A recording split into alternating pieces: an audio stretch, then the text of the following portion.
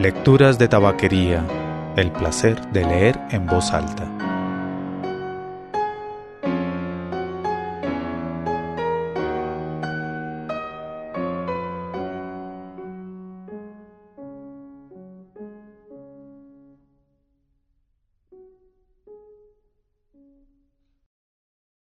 Soy Mauricio Duque Arrubla. Usted escucha Lecturas de tabaquería.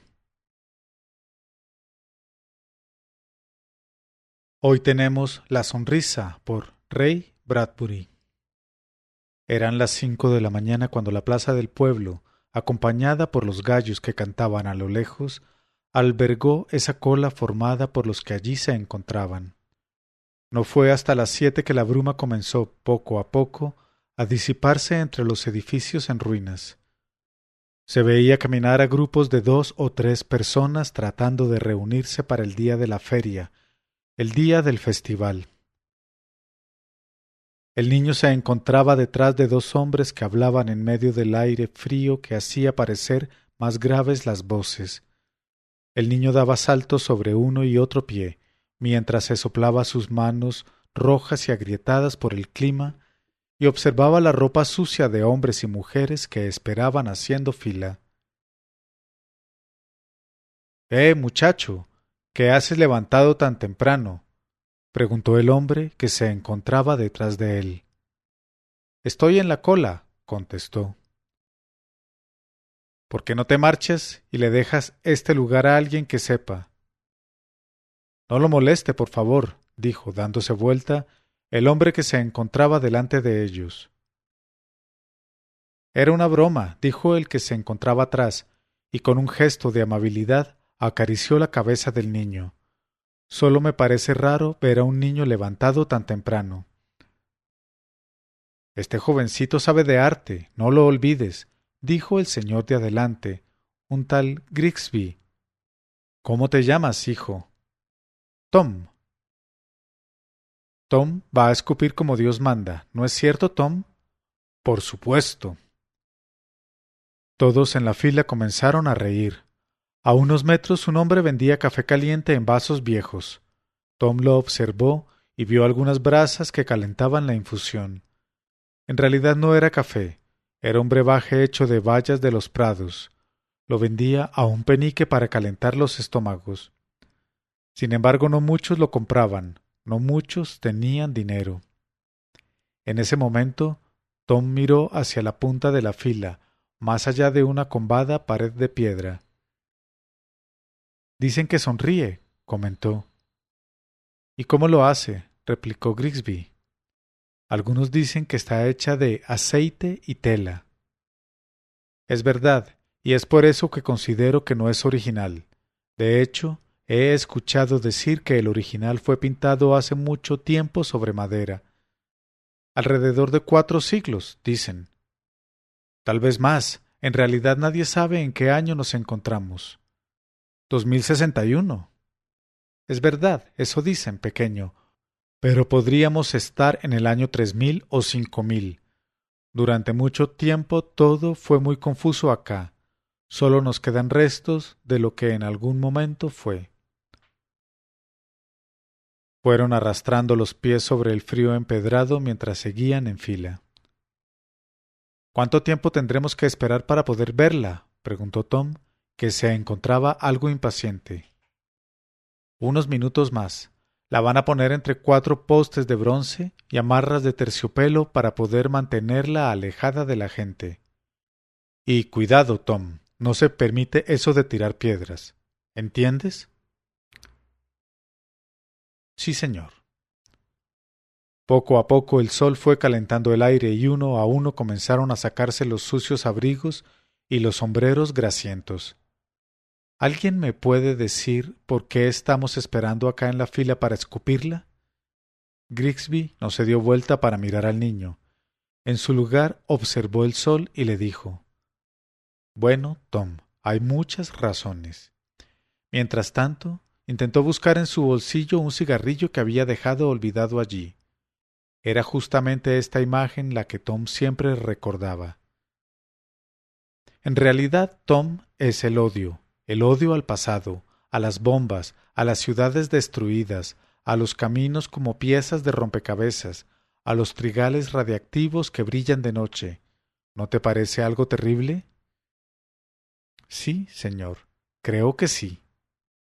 Uno siempre odia lo que lo golpea y destruye. Es parte de nuestra naturaleza, algo inconsciente, pero parte de nuestra naturaleza. Odiamos casi todas las cosas, dijo Tom. Y sí, a todos aquellos del pasado que nos gobernaban. Y acá estamos, Tom, una mañana de jueves con las tripas pegadas a los huesos, muertos de frío, viviendo en agujeros, sin cigarrillos, sin bebidas, solo con estos festivales, nuestros festivales. En ese instante Tom recordó los festivales de los últimos años. En uno de ellos se habían roto y quemado libros en la plaza. La gente estaba borracha pero alegre. En otro, en el Festival de la Ciencia, habían tomado el último automóvil y lo habían echado a la suerte. Los ganadores tenían derecho a darle un mazazo si querían. Lo recuerdo, Tom. ¿Cómo no recordarlo? Era a mí a quien le había tocado romper el parabrisas. ¡Qué emoción! ¿Puedes sentir el ruido, Tom? ¡Crash! A Bill Henderson le tocó romper el motor, me acuerdo. ¡Qué buen trabajo hizo Bill! Es un hombre eficiente. Tom reflexionaba perplejo. Creo que sí, respondió. Era mediodía y ahora los olores apestaban el aire caliente de la ciudad, al mismo tiempo que ciertas cosas reptaban entre los edificios ya desmoronados. ¿No volverá nunca más, señor? ¿De qué hablas? ¿De la civilización? Nadie la quiere. En mi caso, acotó un hombre que se encontraba detrás de otro, yo soportaría parte de ella. Había cosas muy lindas.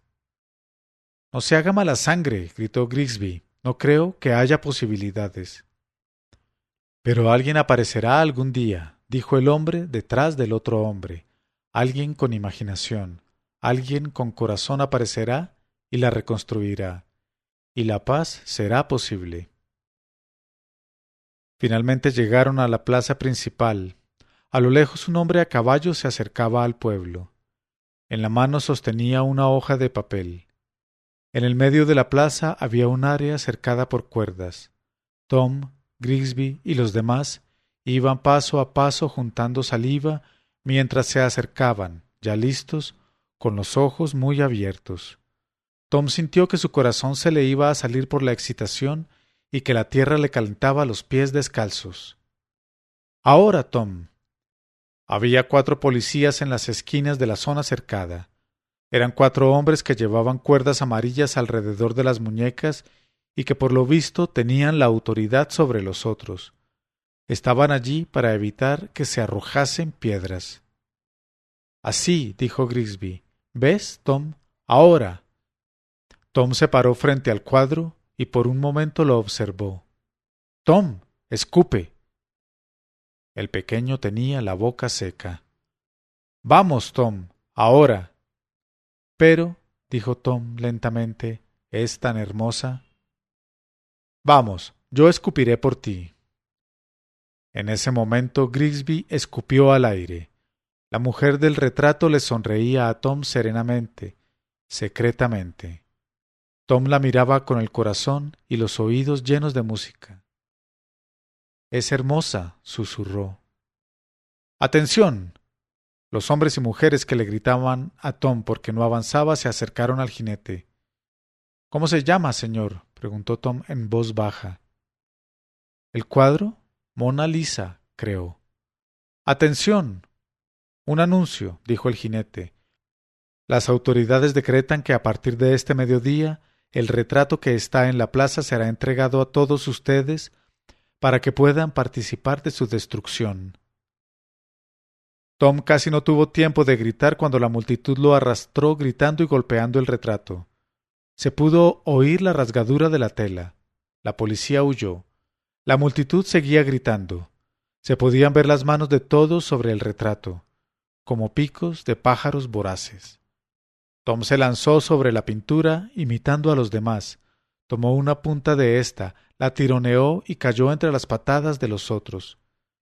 Ensangrentado, la ropa hecha jirones, vio cómo las viejas masticaban trozos de tela y los hombres destrozaban el marco, pateaban el cuadro y lo convertían en papel picado. Tom era el único que se encontraba apartado de la muchedumbre. Se miró la mano y apretó el trozo de tela junto a su pecho. —Tom, ven aquí —le gritó Grigsby. Tom comenzó a lloriquear. Corrió muy fuerte atravesando los cráteres de las bombas hasta que llegó a un campo. Vadeó un arroyo sin mirar hacia atrás, con el puño aún cerrado. Ya en horas del atardecer cruzó la aldea. Alrededor de las 9 llegó a la casa de la granja. Del otro lado, en el granero, que aún se mantenía en pie, oyó ruidos familiares. La madre, el padre y el hermano. Se deslizó rápidamente por la puertita y se tendió en silencio en un último jadeo. —¿Tom? —preguntó la madre ya en la oscuridad. —Sí. —¿Dónde estuviste? —rezongó el padre. —Ya vamos a arreglar cuentas mañana. El hermano de Tom lo pateó. Se había quedado todo el día trabajando el pequeño terreno que poseían. —Duérmete —le dijo la madre con voz suave. Otra especie de puntapié lo tocó.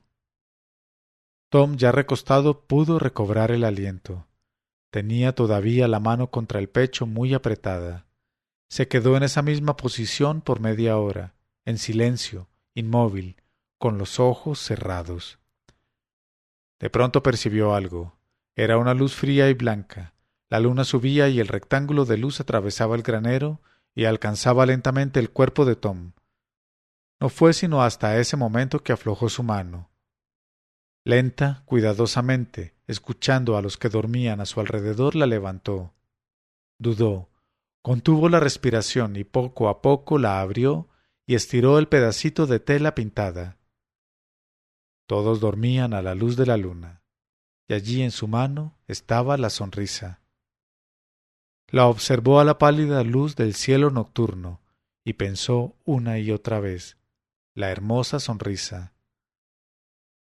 Luego de una hora Tom seguía contemplándola. La plegó y la escondió cuidadosamente. Cerró los ojos, pero la sonrisa seguía ahí, inmóvil, cálida, dulce en la oscuridad. Seguía ahí incluso cuando se durmió, y el mundo cayó a su alrededor, y la luna continuó subiendo para luego descender por el frío cielo, temprano, a la luz de la mañana.